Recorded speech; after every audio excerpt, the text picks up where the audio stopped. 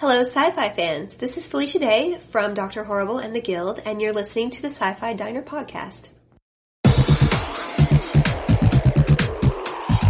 Live long and prosper. Bad feeling about this. Tired of turning away from the things that I want to believe in. This is going to get pretty interesting. Define interest. Oh God, we're all going to die? Only try to realize the truth. There is no school. We are at peace, always. You are listening to the SciFi Diner podcast. And now, from the end of the universe, bringing you the latest in science fiction movies and television shows, here are your hosts.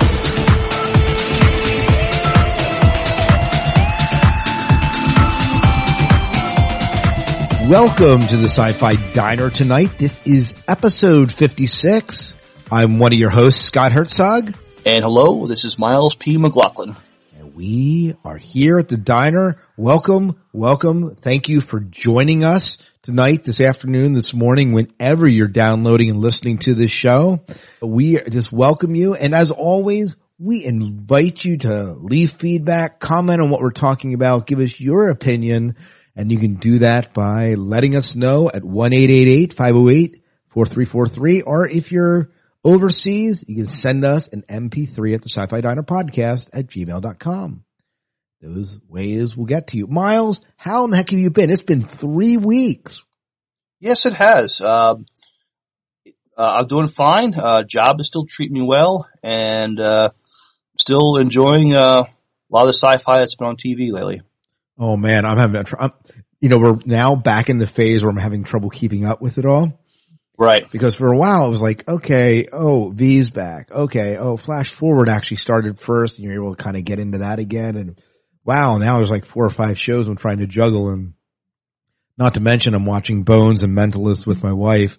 Absolutely phenomenal shows in their own right. Bones just surpassed their 100th episode. So that's noteworthy. That is a mile marker. Of course, Angel, the guy that played Angel's one of the main characters in that. Yeah. David, whatever his last name is. Borniaz, I think his name. Oh, good. See, That's why I have you around, Miles. You're a fountain of useless information. And I take pride in it. As you should. As you should. Man. I've been catching up with Chuck. That's kind of cool. Oh, my Biggest Loser program's done. I was a part of the Biggest Loser. Some of you may not know this, but I was a part of a Biggest Loser program. I've lost 60 pounds. That is phenomenal. You look like a new man. I do. I'm half the man I was. Well, not quite. I'm a fourth the man I was. 3/4 the man I was. I don't know. Anyways, on the menu tonight, we are serving up a wonderful interview with the beautiful Felicia Day. And just by answering some trivia that Miles is going to give you a little bit later on, you can win a signed print to boot. We, of course, are going to discuss the Caprica Season Finale. The Guild takes the Streamys. SyFy picks up a Streamy winner, Steampunk Fantasy Reise. And we give you Miles' Clash of the Titans review in 3D. Well, he saw it in 3D. We aren't going to give it to you in 3D. We're going to do, yeah, that would be hard. This is our voice in 3D. We're going to discuss Small, what critics are calling the next 2001 Blade Runner. Lord of the Rings and BluRay, true fans are not real fans of this, as we'll tell you. And we'll tell you why. Since this is a diner, we're also going to talk about the Star Wars AT-AT made out of bacon. Last, we chat about a dancing stormtrooper, not in our diner, but in Paris. And that should about round up our news. Oh, we also have the Sci-Fi 5 and 5, where I'm going to be giving you my top 5 or 6 sci-fi weapons of all time. Sounds like a good menu, doesn't it? I'm hungry. I am. That bacon. Yes. It actually looks a little bit disgusting. What a waste of good bacon. It is a waste of good. Although, I thought of all the images that, Mary, the DVD Geeks Televixen would like. That would be one. She's putting bacon with everything. You ever notice that on Twitter? It's like, I'm going to make a bacon chocolate banana sandwich. Something like that. She should write a cookbook on food you can make with bacon. Yeah. 1,000 things you can do with bacon. let's move into some show news, Miles, and then let's kind of get into our trivia because people are going to want to be answering this trivia to be winning this awesome prize, the signed print of the Guild. But, show news. We, of course, are part of the Lifestyle Pod Network. I have a link on our website in our show notes. Make sure you check them out. There's some great shows. We've talked about that before. Fringe, of course, has started up over the past 2 weeks. And, of course, along with that, Fringe Casting with Wayne and Dan. Now, I am a part of that show. I'm a part of that show in that I contribute. I'm a contributor. Maybe that's a better way of saying it. I'm a contributor to that show. I contribute the Fringe quote of the week. And, I don't know about you, Miles, but Fringe has to be one of the best written shows out there right now. I'm really liking Fringe right now. Yeah. Did you watch the first 2 episodes since they started back up? Oh, most definitely. I'm caught up. Yeah. And they're absolute, it's an absolute excellent show. I love it. It's well written and it just seems to keep getting better. It's leaving me wanting more. It absolutely is. All right. We'll be discussing, Richard White, who wrote Echoes of Coventry in the Starfleet Corps of Engineers series for Star Trek Ultimate Hulk and Gauntlet, Dark Legacy Part 1, Passive Evil. We'll be joining him in a couple weeks. Yeah, so if you read any of this stuff, call in with questions for Richard White as we kind of prep for that interview. Oh, we're going to be discussing the shows that we love, Flash Forward, Fringe, Caprica, SU, and V, a little bit more in depth than we probably do tonight with the lovely Mary, the DVD Geeks, Televixen next week. And let us know if there's any shows out there that we aren't discussing that you would like us to discuss. We'll pop them to her, get her opinion on it. She may or may not have watched them. But it's going to be good to have Mary on with us again, won't it, Miles? It will. It's always good. She's just great. We've done a bunch of shows. If you go back into our archives, you'll see that we've done a couple shows with her. But it's been, I guess the last one we did was episode 50 she was on. So I guess it's not that long ago. Mm-hmm. It seems a lot longer than it maybe is. It's been a couple months, yeah. All right. Well, Miles, why don't you take us into trivia? All right. The trivia question for this week, since it's appropriate that we are going to be airing our interview with Felicia Day, we're going to make it a Felicia Day question. In Dr. Horrible's sing-along blog, Felicia Day plays the character of Penny. However, after she is killed, what do the newspapers refer to her as? Ooh, that is a good question. Now, Miles, what can they win if they get this question right? You will win a very nice, lovely signed picture of Felicia Day. And actually, it's a signed picture of the Guild, just to clarify, but Felicia Day has signed it. We are giving that away to one lucky winner. As many people as one, of course, can vie for it. And if we get more than one right answer, we just kind of draw names out of a hat or pick some sort of random mechanism to choose a winner. You will have 2 weeks to answer this question. So get this in by April 27th. You can send your answer to our mailing address at the SciFi Diner podcast at gmail.com. You can call us at 1-888-508-4343 or DM us on Twitter at the SciFi Diner or message us on Twitter. We will put you into the drawing for this prize. Mm-hmm. So that sounds good, Miles. It's a great picture, by the way. Well, talking about Mary, we're going to head into our first promo of the evening. We're going to play the promo from DVD Geeks, the DVD Geeks show on Fearless Radio, and they also, of course, do a podcast that's associated with that. And Miles, you haven't been on the podcast, but you've been a part of the podcast as a contributor, right? Yes, I have, and it's been a joy to be able to have a small part in that. A few times, Mary has asked for opinions about when Star Trek, the original series, was released on BluRay, like what was our favorite episodes. Also, Flash Forward, the mid-season was released on DVD, just asking for opinions on that. So yes, I've contributed in a small way to DVD Geeks. Yeah, and if there's a show, if you want to hear some really good, honest opinions about DVDs that are coming out, they aren't just reviewing the movie, they're looking at all the extras and the way they're set up and everything. This is absolutely a great show for you to go check out. So go ahead, listen to the promo, and we'll see you after the break. It's the DVD Geeks. Real fans with real opinions. Every Monday from 7 to 8 p.m. Central on FearlessRadio.com. FearlessRadio.com. Remember, scene selection is not a special feature. The DVD Geeks on FearlessRadio.com. For more information, point your web browser to dvdgeeks.tv.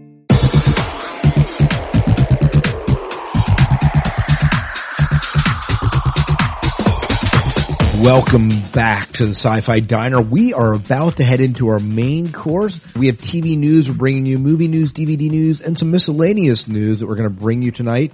We're going to start with some TVD. There we go. We're going to start with some TV news. Miles, take it away.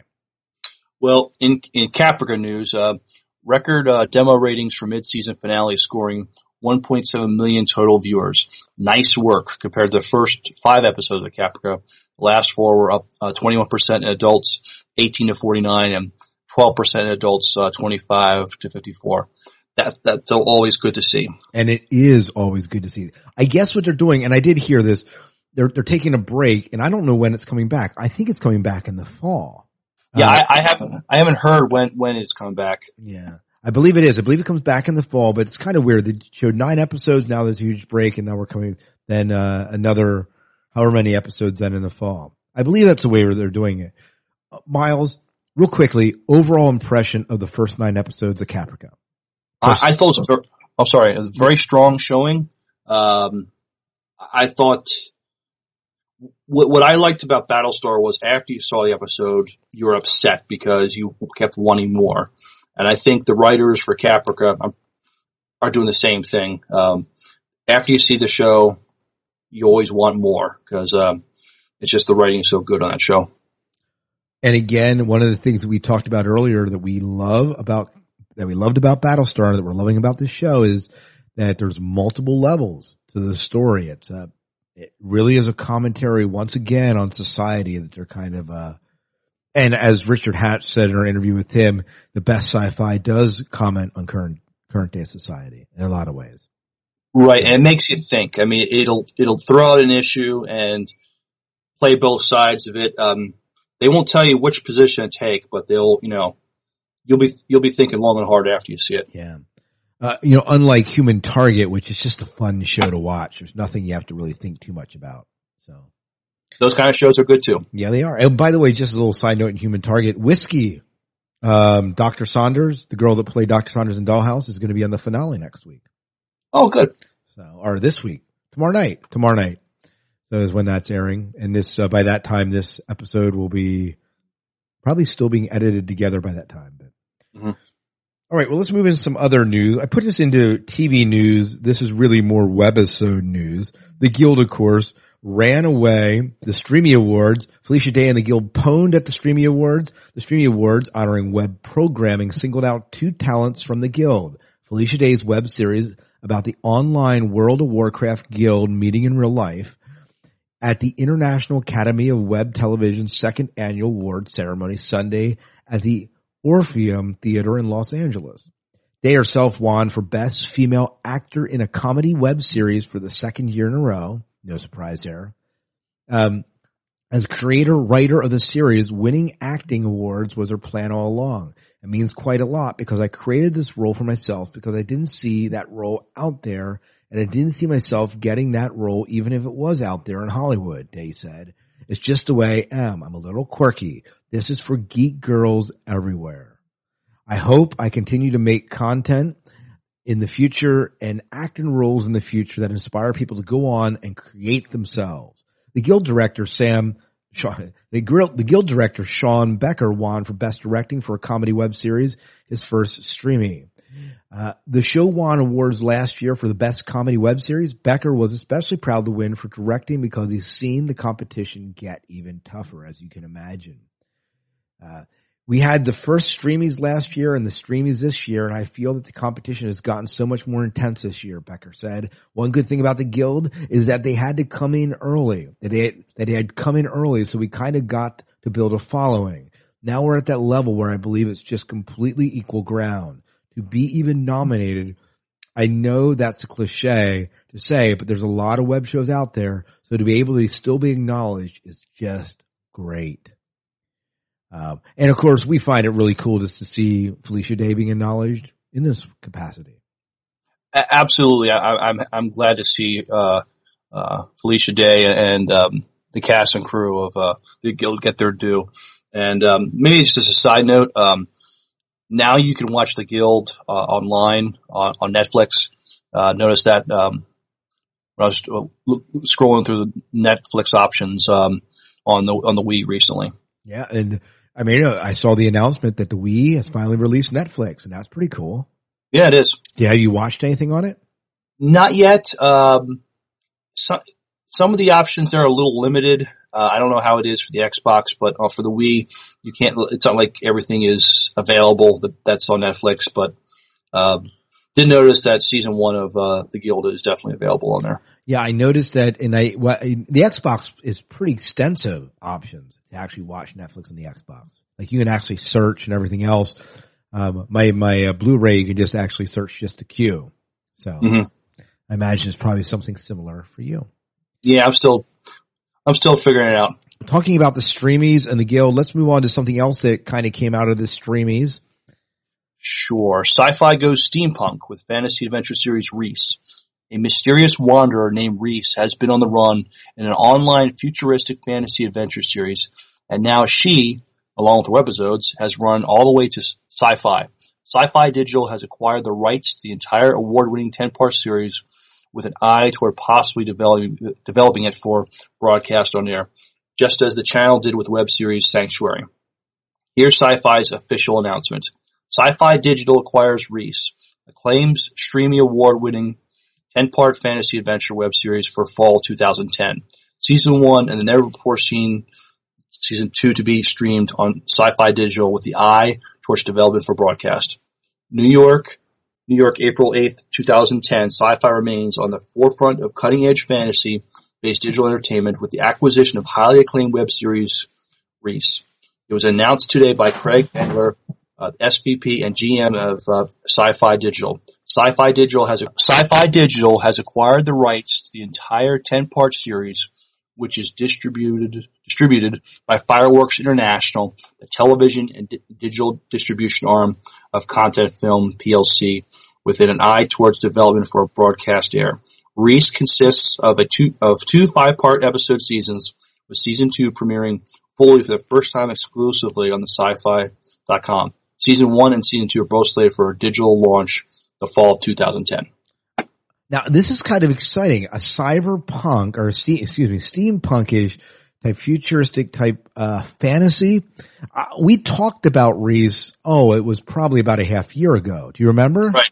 I do remember, yeah. Yeah, and so this is kind of exciting that, here we have a show, this goes to show that when you create a web series, I think especially like Trenches and other stuff that we've talked about in the show, that these shows have the potential to become TV shows.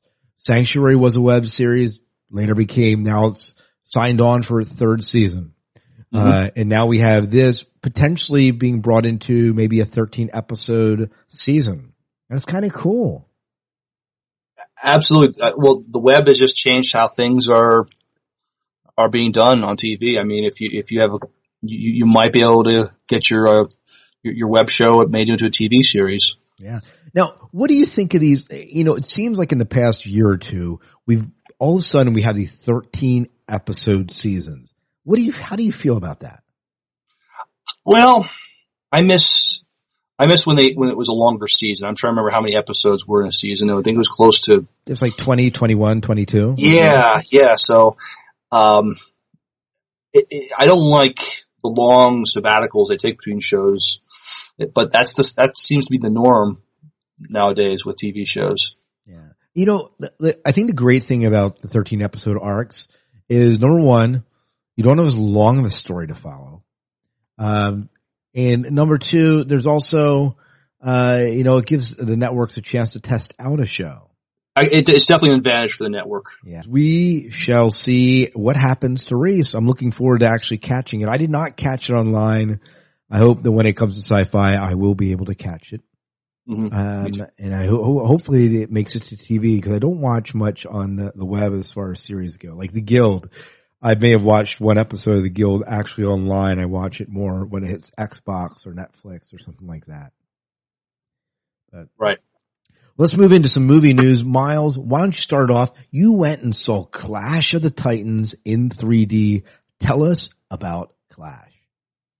Well, my wife and I saw Clash of the Titans last Saturday. We did enjoy it. I mean, visually, it's a very impressive movie. But if you did see the first one, you will notice there seems to be a fair amount of revision in the story. I mean, the beginning and end is the same. I don't think it's just, but it's just that some of the character situations are a little bit different. The relationships are a little bit different. I will give it props for.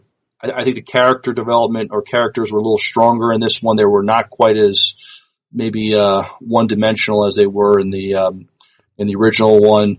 So that made it interesting. Definitely some sci-fi notables in this, and definitely some Hollywood notables in this, particularly with Liam Neeson playing Zeus and Ralph Fiennes playing Hades. But up-and-coming actor Sam Worthington, he played Perseus. You'll remember him from the last Terminator movie. Oh, Avatar. And that little movie that nobody's ever heard of called Avatar. Yeah, that's right. Which comes out next week, I believe. Again, right? Yes. Yep. So definitely Sam Worthington's career is definitely on the rise. Other sci-fi notables, Polly Walker, she played Cassiopeia in this. And she, of course, you would know her from Caprica. Right. And yes. And Rome. I think she did Rome. But.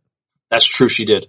Also, Alexander Siddig, he played, it was a very small role, but he was in the movie and he got to interact with, Liam Neeson. He played, Hermes. He was probably best known for his work on Star Trek Deep Space Nine as Dr. Julian Bashir. But yeah, it was a very entertaining movie. Very enjoyed it. Visually very impressive. The 3D, I could have took it or leave it. I don't think the 3D really gave you much with this film. It definitely gave you more with Avatar. Yeah, when an Avatar was so tastefully done too, it's just hard. James Cameron spent a lot of time putting that 3D together, that's for sure. Well, from what I understand with Clash, it was not filmed in 3D originally, and so it actually delayed the release time because they saw what 3D did for Avatar and they reworked it so it could be, aired in, on the movie screen on 3D. Now, I've heard mixed reviews as to whether you should see it or wait till DVD. In your opinion, if people have not seen Clash yet, would you go spend, $9, $10 to go see it in the theater, or would you wait till DVD, having to do it again?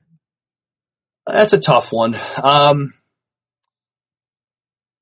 You won't miss anything if you don't see it on 3D. But still seeing it on the big screen, it definitely makes it more enjoyable. This one's worth seeing. This one's worth the $9 to go see it in the theaters. So out of a 5-star rating, what would you rate it? I'd give it a 3. A 3.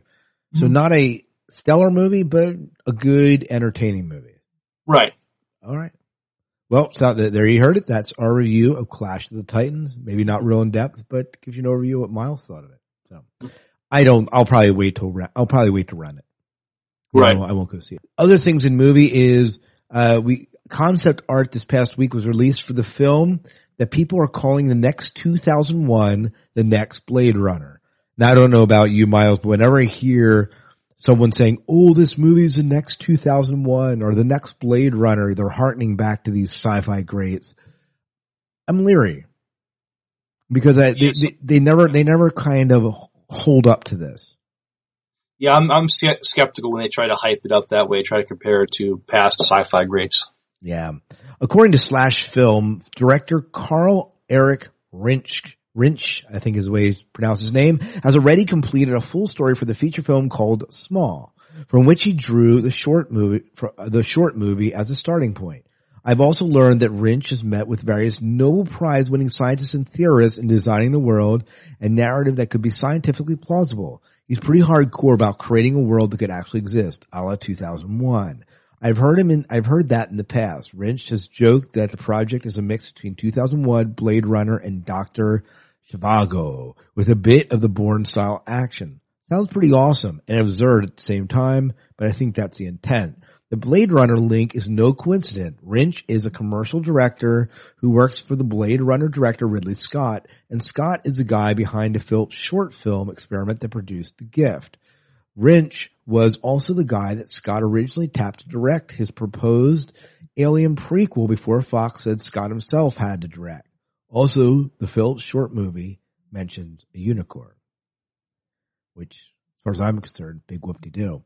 I don't know. I don't know enough about this movie. The concept art looks great. And there'll be a link in the show notes. They actually have a small video trailer of it, or I guess of this, maybe the digital short, but I don't know. Don't know enough about it, Miles. Yeah, I'll have to, do a little more research on it, see a trailer before I can, it sounds interesting. I'll give it that.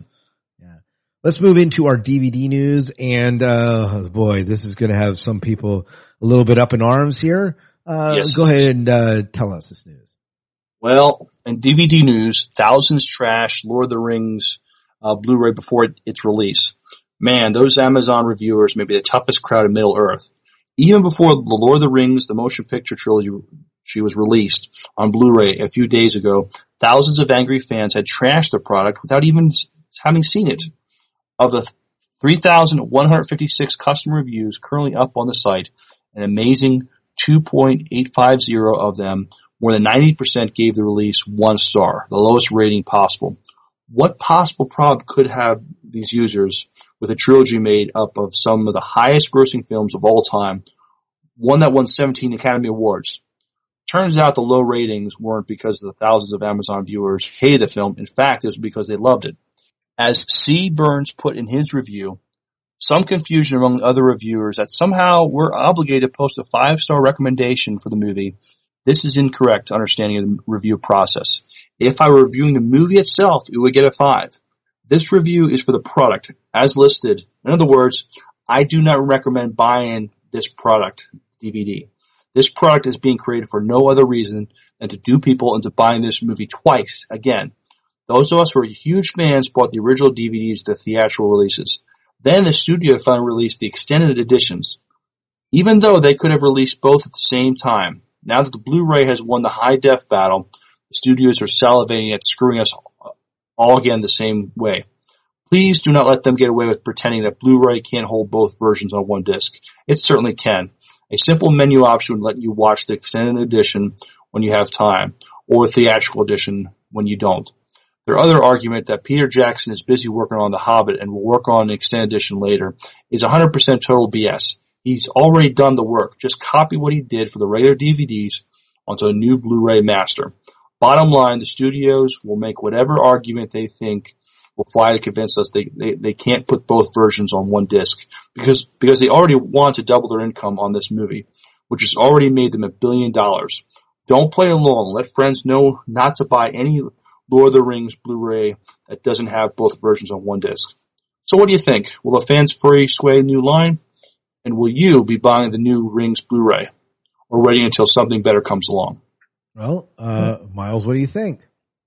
Well, it's interesting that there's this backlash. It's about, Hollywood, double dipping, and I can understand the frustration by the consumers. I mean, Blu-ray, it's almost a racket. They'll release a partial, the theatrical release, and if you want it bad enough, then you'll get it. Then, a few months later or a year later, there'll be a special collector's edition with, more footage, more. Yeah, with the extended editions on. Yeah, so I understand, the customer, being upset over this and feeling duped. However, I think people still flock to buy the Blu-ray version of Lord of the Rings trilogy? Yeah, I think they still will. Yeah, well, I know I put it into my Netflix rental. I don't know if I'm going to buy it. I think that for me, I'm going to wait. I'll wait till the extended edition comes out to buy the Blu-ray if I'm going to buy it. Yeah, I own, the 3 collector's editions of the trilogy. I'm not going to be so quick to jump on buying the Blu-rays right now. No, I'm with you on that. I think the other thing is, Is it a racket? Absolutely. But here's the thing. George Lucas has done this with Star Wars for years. You know, he put out the original videotapes, and then they had the remastered videotapes, and then they put out the DVDs, and then they put out the DVDs, with, where they revised the masters on them. And you better believe that someday he's going to put out all 6 Star Wars movies onto Blu-ray. Oh, absolutely. And, no talk about it yet, but when that happens, I will probably get them. It's something I could put on my Christmas wish list. I mean, it'd be cool to have Star Wars on Blu-ray. Yeah. It's interesting. Star Wars, I remember, cause I bought, you know, there was just the theatrical release of the original 3, then the THX version of the 3, and then the THX version with all the added footage they put in after they released them in theaters. So, yeah, it is a racket. Have I fallen for it many times? I confess I have. Yeah. And, you know, I guess, hey, if you love Lord of the Rings and you are dying to see it in Blu-ray and you have to own it, be one of the early ones to own it in Blu-ray, go out and buy it. It's certainly a good movie. Just be aware that, if you're into the extended edition, that'll probably be coming out in about a year. Yeah, you may want to, if you want to get the extended edition, now I'm a little more, I think a little more smarter about that. I may, you know, I'm not as quick to jump on buying a DVD or Blu-ray. I may wait a little while for it. Well, and for me, the economy is a bit tighter too for me. I'm not just throwing money away at DVDs. Oh, no. Did. In fact, I'm renting most of my movies. You know, and there's very few I own, but one I will own. I will probably own Star Wars on DVD, on Blu-ray, and I'll probably own Lord of the Rings on Blu-ray, but I'm going to wait on the, Lord of the Rings at least for a little bit. Wait for the price to come down a little. Yeah. Hey, why don't you take us into our second piece of DVD news, and that is, of course, the Justice League Crisis on Two Planets, or Two Earths, or something like that? Yes. About 3 or 4 weeks ago, I rented Justice League Crisis on Two Earths, the DVD from Netflix, and enjoyed it a lot. The people that put out Justice League are making standalone movies straight to DVD, and brief synopsis plot is that an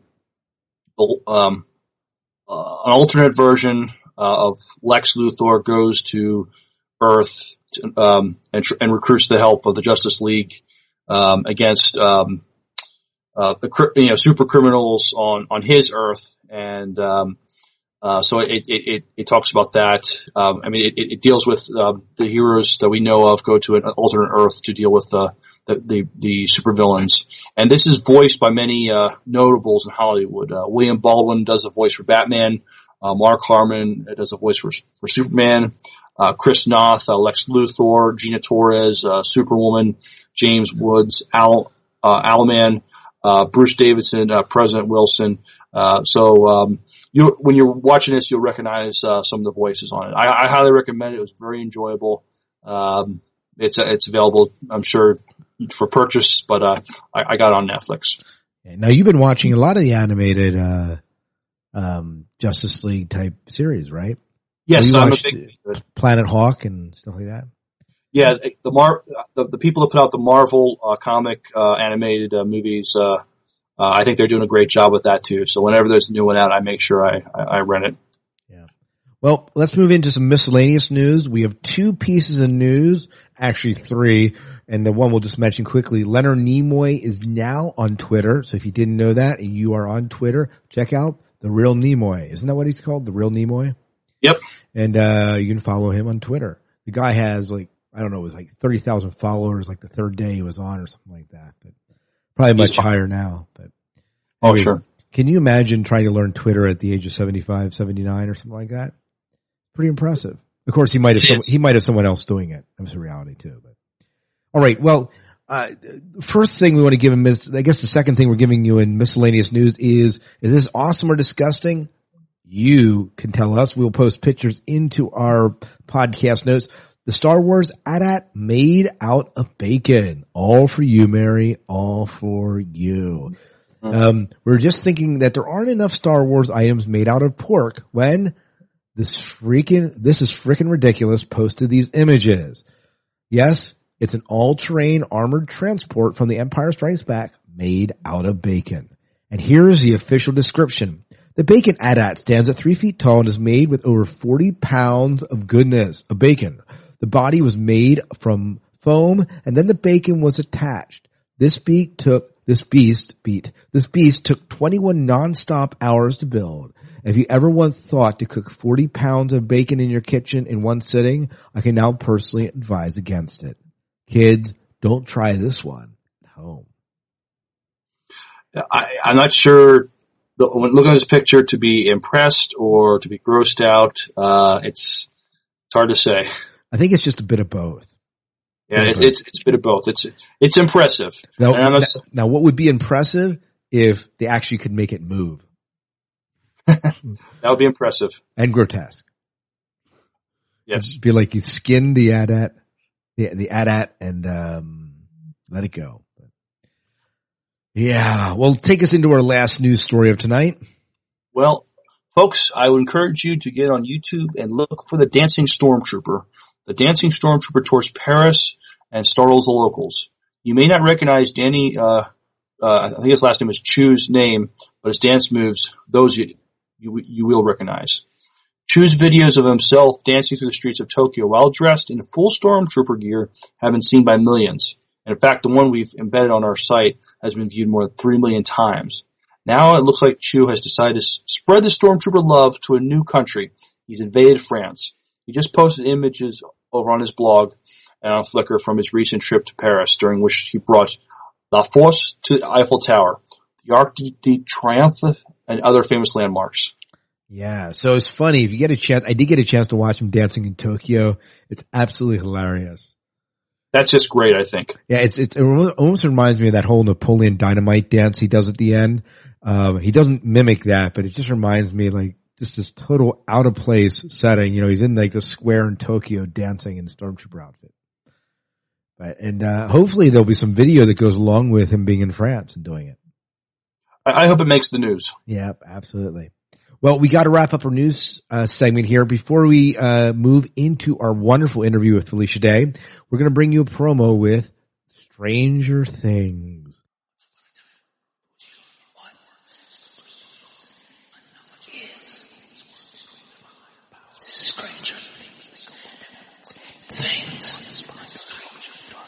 What is Stranger Things? Stranger Things is the world's first science fiction anthology series syndicated on the internet, shot and released in high definition for free.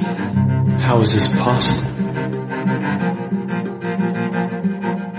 Welcome to the cutting edge, says Chris Miller, co-founder of PatioBooks.com. This is great online entertainment, says Michael R. Meningay of Farpoint Media. J.C. Hutchins, author of Seven Sons, says Earl Newton and his crew are out of their minds. Stranger Things is a mini masterpiece playing right there on your screen. There are stranger things in heaven and earth that are dreamt of in your philosophy. Go to strangerthings.tv and find out just how strange your world can be.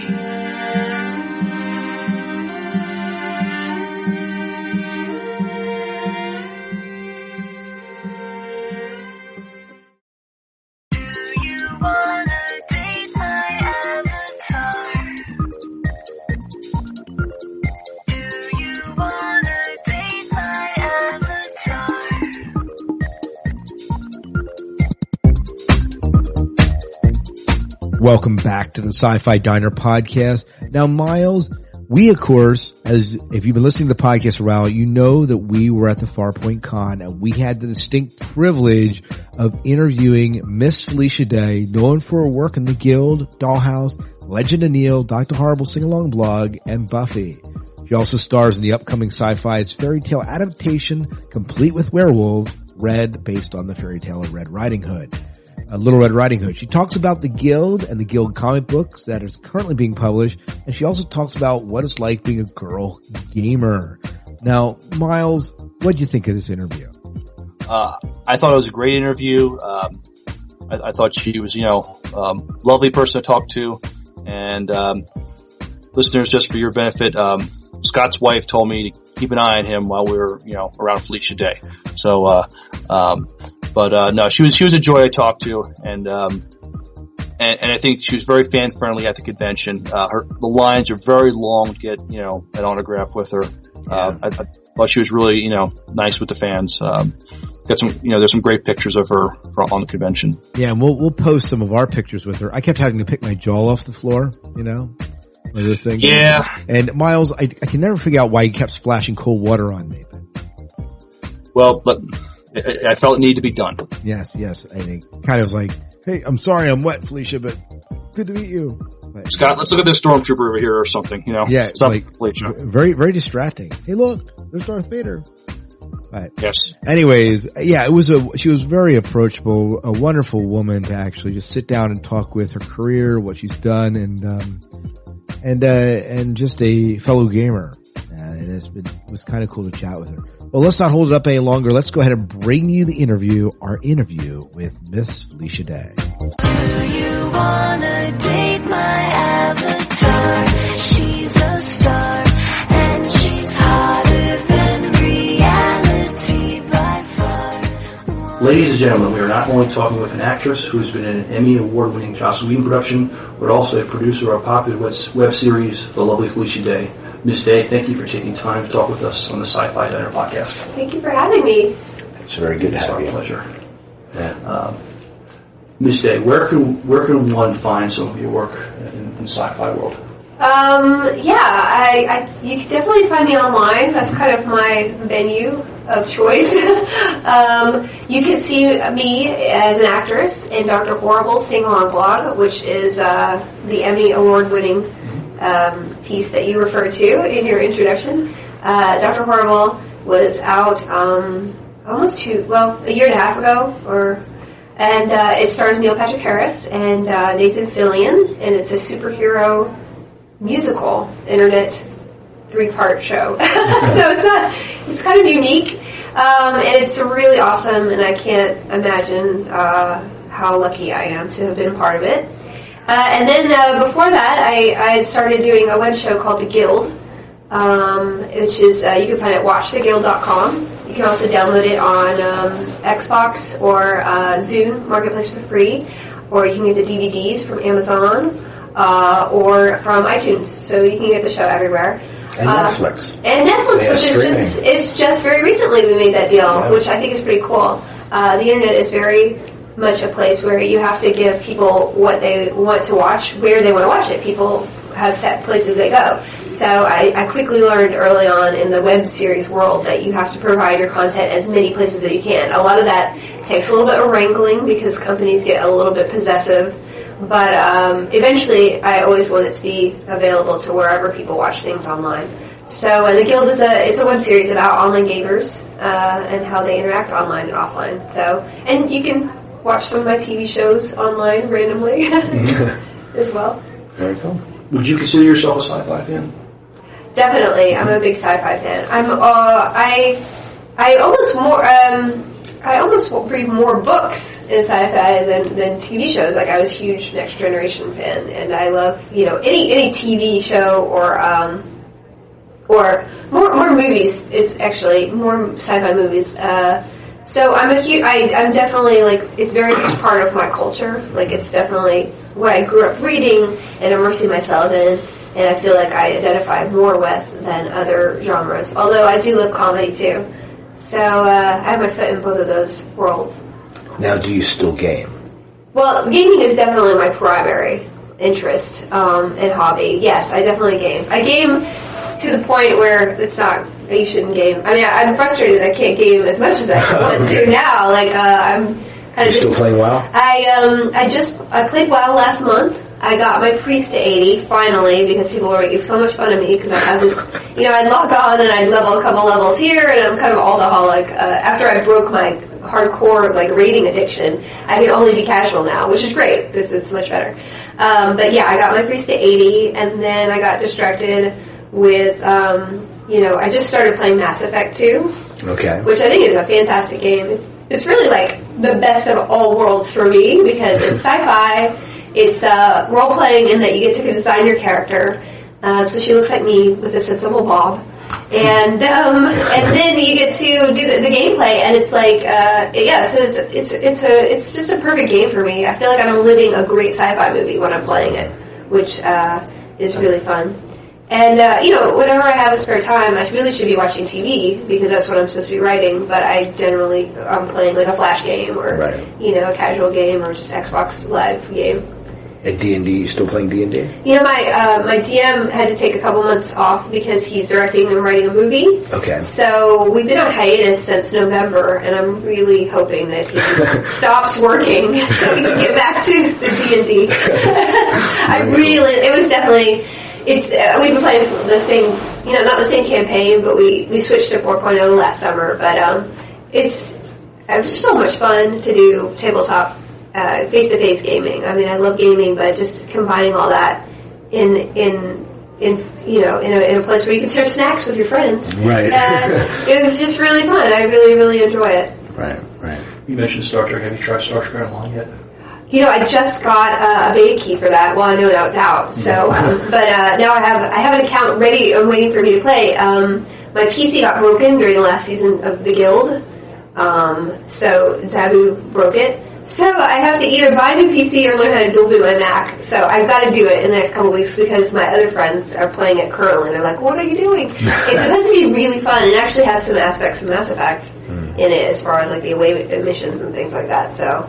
I definitely want to try it out. I loved, online games, MMOs are like my crack, so I want to try a little bit of everything for research purposes. Well, of course. That's what you gotta do. Yeah, absolutely. For the show, it's tax deductible. Yeah, I played WoW as well for 4 years. Oh, excellent. And May, I had to give it up because we got my adoptive daughter, and there was just I had to say, okay, family time first. But yeah, I can imagine it's hard to balance a family. It is. But you can't give yourself up entirely. So there's a way to play casually. The thing is, if you're leveling, you play casually. You just can't. If you want to be a hardcore raider, you kind of have to schedule around it a little bit more, and it's a lot more tricky. It is indeed. But well, let's talk about Dr. Horrible's sing-along blog. Obviously, since it was a Joss Whedon production, it was going to be special and great. But do you think it was going to be as huge as it was when it came out? I mean, I have to say that I knew that whatever Joss did online was going to revolutionize online viewing. So and it's the same thing I felt with the Guild. Like, I never had like grand designs but I always had this feeling like this is going to be something that people will want to watch. And I guess you have to have that blind faith in order to get through all the hard times of writing and doing things on your own and be able to shoestring everything together. You really have to have sort of that myopic view that this is going to be what it is going to be, and I need to get to the end result of it. And especially with Dr. Horrible, having the elements involved, like I said, anything that Joss does, he's one of the very few people, I think, that in an online world can draw the kind of attention that Dr. Horrible did. I mean, even if you took other famous people, they've done web series, or they've done experiments in streaming or whatever. And it hasn't been that successful. Like, just because you put a star in something doesn't mean that they're going to draw an online audience. Because an online audience is very unique. Like, a lot of those people might not watch TV, or they might just watch things on DVD, or they might be gaming. So, it's not, it does cross over, but at the same time, it doesn't, you aren't able to take off in a way just because you put a traditional TV star in it. And I think Joss, like George Lucas and maybe a couple other people, but there are very few people who are in that world that they have the following that can break through the, millions of web pages that are out there. So I always thought it was going to be a success. And I was always hoping, sending them emails like, hey, you should do this, just stick my nose where I probably shouldn't have, to try to make it, as big. And, Joss is so smart as a businessman as well, so. Right. So I guess there's a lot of ounce of blind faith that I just knew it was going to be big. Yeah. Well, it's unfortunate that we won't see Penny back. Yeah. You never know, I guess. But. You never know. I mean, I would, yeah. I mean, listen, either you have to go with what the story tells you. So if they think that Penny somehow raises herself back up from the ground. The zombie Penny. I mean, a lot of people have emailed me, zombie Penny, unattractive, that would be kind of gross. I would think Ghost Penny or like Robot Penny. Robot Penny, somebody used to email me. I was like, email me some fan art. I was like, oh, that's kind of cool. That would be fun makeup. So, but you know, as a writer, I understand that you just have to service the script. You can't like shove something in just because you like somebody. So whatever. But I really hope that he does a second one, regardless of my involvement in it, because I think it's not only just fantastic, but it's just a great way to be able to have, deliver something to the audience directly without having people interfere with it. Mm-hmm. Now, your roots with Joss go back further than that, though. Yes, I was on Buffy. I was one of the potentials for the last season of Buffy. Vi. I played Vi. So, yeah, I've known him for a while. Well, that's how I saw him on the strike line, because he had a Mutant Enemy strike line day for the WGA strike, and that's when I told him about the guild, and he was like, oh yeah, I've seen your show because you emailed me, and I had this idea for an internet musical, and I was like, that's fantastic, do it. So that's, it's kind of, it's been many years that I've known him, and I never am comfortable around him because I'm always fangirling out a little bit. Like, somebody for that long, you're like, don't be such a dork around this guy. But, he's just one of those people that you just, I'm such a fan of what he does, so I have to be a little bit in awe of him whenever I'm around him. It's understandable. It is understandable. What's next for the Guild? You're done with season 3, right? Season 3 has been done for a while. I should have season 4 out right now, but I took, I should be farther along, but I had to take several months to write the comic book. Dark Horse, last Comic-Con, approached me about doing a comic book with the Guild. He had also, Scott Alley, the editor, had approached me before, the Comic-Con before, about doing it, and I really was like, I don't know, because comics aren't really my forte. Mm-hmm. I appreciate comics, but I'm not like a huge hardcore fan in the way that a lot of people at conventions are. I'm more of like, I read 1,000-page novels every week, so I'm a huge, I know every fantasy and sci-fi author, but the comics I was less familiar with, so I was kind of reluctant until I got the idea to do an origin story about how Codex got into the game, because I figured that would be something I would never be able to film because it would be too expensive. It would have a lot more out-of-game, and I could also show the in-game stuff. Like, I could actually draw, have scenes within the game and seeing the avatars talking rather than the people behind their computer. So that idea attracted me. It took a lot longer than I thought to write it. I'm not the fastest writer anyway, so learning to write in comic book form, it was like, learning, it was not like riding a bike from screenplays to comics. It gave me a whole new respect for the comic book art of writing and being able to tell a story in a format that's so limited as far as dialogue goes and so heavy on the visual aspect, which I had never directed, so it was kind of a challenge. I'm really happy with how it turned out, and the art is really, really, I think fits what I wanted to do with the show, so in the graphic novel form. So I'm really excited to see what people think about it. And when's that due out? Yeah, the first episode will be out March 25th. And then it'll be out for 3 issues after that for every month, April and May. And then I guess probably a graphic novel compilation will be out. I don't know, late summer. I'm not sure exactly. And where will they be able to pick that up? Well, you can buy it in your comic store. I think they have to order it by March 4th if they have it. So I don't know when this is going to go up, but if it goes up before, call your comic store and ask if they're going to carry the Guild, because they might not know about it. Who knows? Right. Will it be available from the website as well? Not our website, but you can order it from any online comic. I know TFAW is a sister site to, or loosely associated with Dark Horse, so you can order it on there and many online places. Each issue has 2 different covers, which is very cool because I got some amazing artists to do the cover art, and I'm really happy with it. So yeah, I want to see what people think. Very cool. Let's talk about Dollhouse. We see you on the series finale. Mm-hmm. We see you only on a released DVD for Epitaph 1.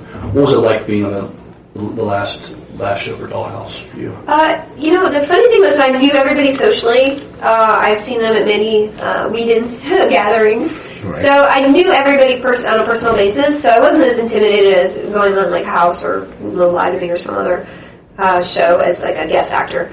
And I'd already worked with a lot of the crew and on the stages and stuff for Epitaph 1.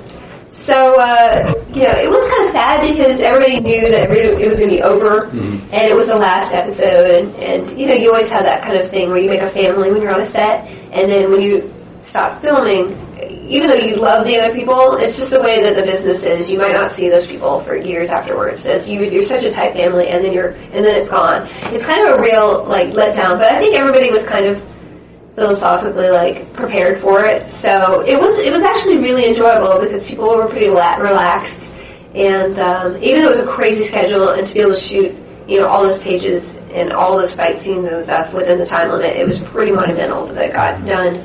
I think people were eager to see it done right. Was it difficult for you to step back into that world after leaving it for, a year? How long was it between the time you filmed between Epitaph 1 and Epitaph 2? I think it was I think we shot Epitaph 1 in February. I'm thinking, I really don't know, to be honest with you. It might have been November, over a year. But then, people don't know this, but if you watch Epitaph 1, the first scenes that were in the car driving, that actually was shot in September. It was supposed to be a whole chunk of 201, the first episode of the second season. And the intention was to carry us through in the future to tell the story of how Epitaph 1 happened. And I believe that the network just didn't want to go back to the future because they didn't air Epitaph 1 and they thought it would be confusing for viewers. And so we didn't get to come back in the storyline that I think Joss had intended. But, that's just what happens in TV, and things, change as you go along. We were also mentioned they were going to come back in the middle of the season, but that didn't happen either because just the way the storylines went out. And this is the same thing I talked about Dr. Horrible. It's you, as a writer, you have to let something organic happen, and even though you love a storyline or a character or a scene, you have to be ruthless in cutting it to make the best show that you can. So, I'm just glad that we got to come back at all. Because, I think the Epitaph 1 universe was really interesting. It was a really interesting way to do an apocalypse. It was interesting way to do zombies in a science fiction way. And even if I hadn't been in it as a fan of the show and of Joss's work, I would have been interested to see where that would happen, be taken. So I'm just really, honored to have been part of it. We love Dollhouse. I had a chance to interview Miracle at numerous occasions. Oh yeah, Miracle's lovely. She's a very good ukulele player. I don't know if you've heard me play. I mean, she's a great singer, and she also does hula dance. We conned her into doing it at shortly of a con near last year. So yeah, she's beautiful dancer and singer and a ukuleleist. I actually just bought a ukulele in Hawaii, and I was kind of inspired by her because she is, I saw her do it at another convention in England. Did you get a chance to see her concert she did with her? It's coming out. Oh, okay. I think in February. Was it already? I think it was last week. The concert. No, I wasn't able to make it, but I did see her and her husband perform at the convention we did in England, and it was just amazing. Their voices are great, and just really nice people. Yeah, they seem like genuinely nice and genuine people. Yeah, as a whole. So about how many conventions are you doing a year right now? I don't do a ton of them. Last year we did Comic-Con and BlizzCon, and I did a couple others. This year I've had a lot of requests, and I love doing conventions. I just can't do so many like I said, I'm kind of responsible for this whole show. If I was just an actor in it, I would be able to do one every weekend. Right. But unfortunately, I have to write the show, which takes me a very long time and is very stressful. Yeah. So I'm going through that right now. I'm in the pits of trying to get a season together. So I know that more music videos. I haven't come up with a bonus video yet this season. Once I get the season done, that's the most stressful part because I could write one-off episodes for the Guild every day. So that would be easy.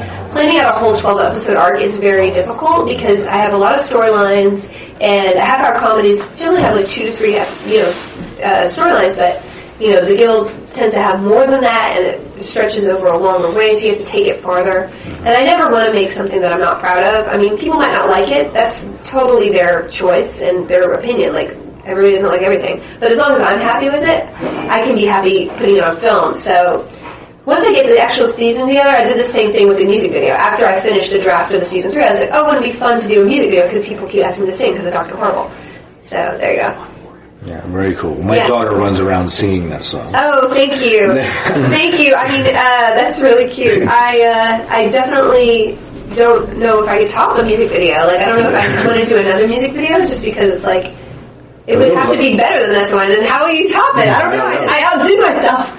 It got good ratings when that came out. It was like number 1 in iTunes for a while. Well, the fans made it number 1 on iTunes and number 1 on Amazon, and we beat out like huge labels. So, I mean, I think it's just a testament of one person can make a difference. I know that's stupid, but it really is. Like, our show should not have succeeded. It shouldn't be popular. We have no budget for advertising, and we don't have a big person behind us, funding us, planning things for us, telling us how to do things.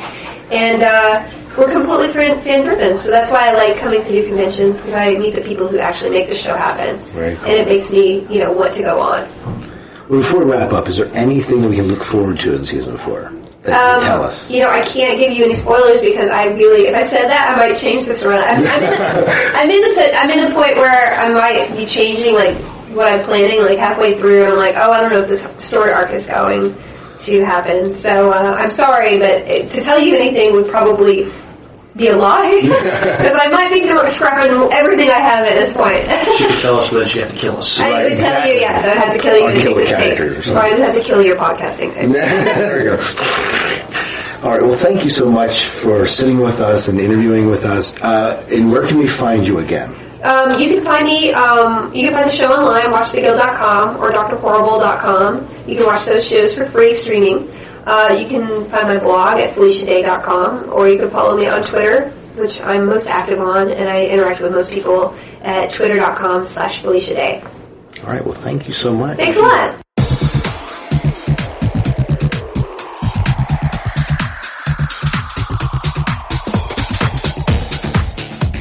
Welcome back to the Sci-Fi Diner podcast. We hope you enjoyed our interview with Felicia Day. Please don't forget to try out that trivia question earlier on, or try to figure it out so you can win a signed print of the Guild by none other than Felicia Day herself. Well, Miles, we're going to go ahead and wrap up the Sci-Fi Diner tonight. Okay. This is our Sci-Fi 5 and 5, is what we've been calling it. And tonight, I'm going to give you my top. Well, I'm probably going to actually throw a 6th one in here, but my top sci-fi weapons of all time. And these are in no particular order, but these are just some that stick out to me that have been really, really cool weapons. Hey, and I'm sure that I missed some, so if I missed some, guys, you're listening to this, let me know which ones I missed, and we'll throw them into the show, because there are a lot of good weapons in there. And it's hard to know sometimes where to draw the line, like what's a weapon and what's not. And I realize fantasies out there, horrors out there. I tried to stick solely to sci-fi in this case. So anyways, number 1 on my list, the M41A pulse rifle. This, of course, was the primary weapon of the U.S. CMC in the Alien movies. Mm-hmm. It was a cool gun. Yeah, it was. Lightsabers is my second one. That could have been number 1 for me probably, because lightsabers are just dang cool. The Chris knives, and you would know this, of course, if you're a fan of the Dune universe, created by Frank Herbert. According to the 1965 novel Dune, it's made from the crystal tooth of a shad halud, I'm probably pronouncing that wrong, a giant sandworms that live below the sands in the desert planet Arrakis. The Death Star, I threw that in there probably as a weapon because it is really the ultimate weapon. Come on, the ultimate sci-fi. It is. Star Trek Phaser has to be one of the classic weapons of sci-fi. You can't have sci-fi without having the Star Trek Phaser. And then this one's more of a gaming thing, but it did get made into a movie, Doom. Did you see Doom, the movie?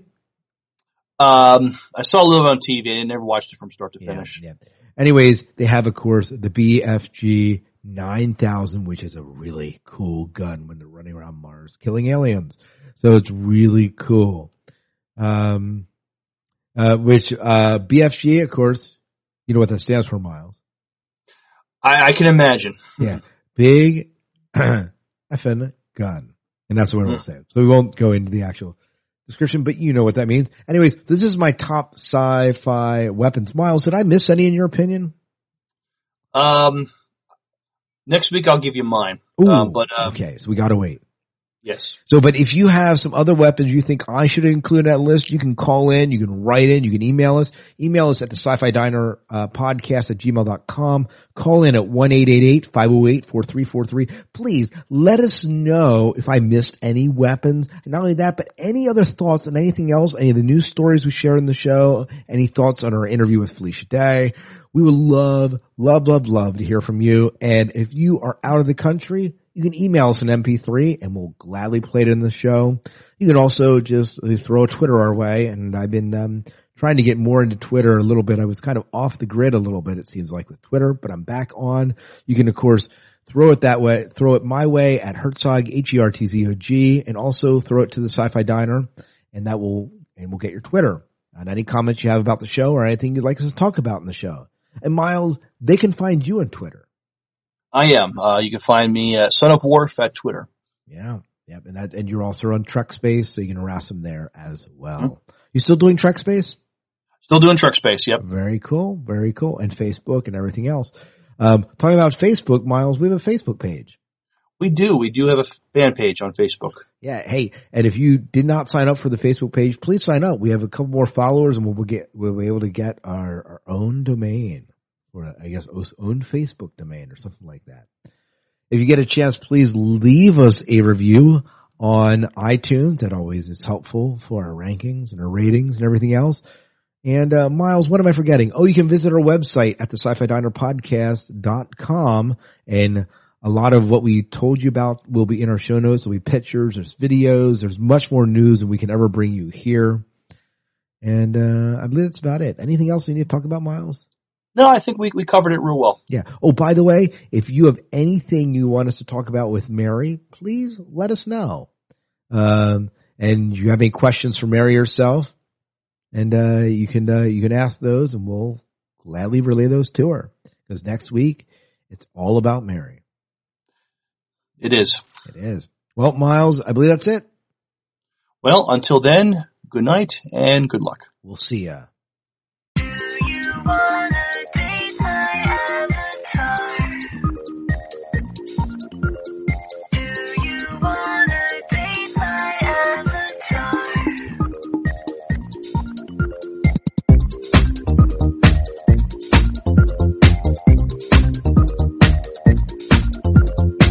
That's stupid. It is very stupid. It is stupid. It is stupid. That's pretty stupid. I think you should send a note. I should get him to read it just for me. We're talking to each other. We're talking.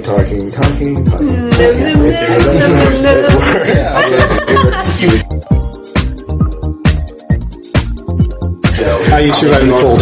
I haven't gone out. Okay. I got in the car. I was a little traumatized from the terminal to the car. I follow you on Twitter. I saw that. Okay, good. And then I got from the car to here, and then I was left. I haven't left. I think I can do. I'll survive through the con. I think I might go stir crazy if it had been an extra day. Not even right. But it's been. I've seen it from my window, and it's pretty. Yeah. And it'll stay that way. Yeah. Good. It's all going to be about your episode of House. It is? All of it? Wow. Okay. I mean, there's some good stories, I guess. No, it's fine.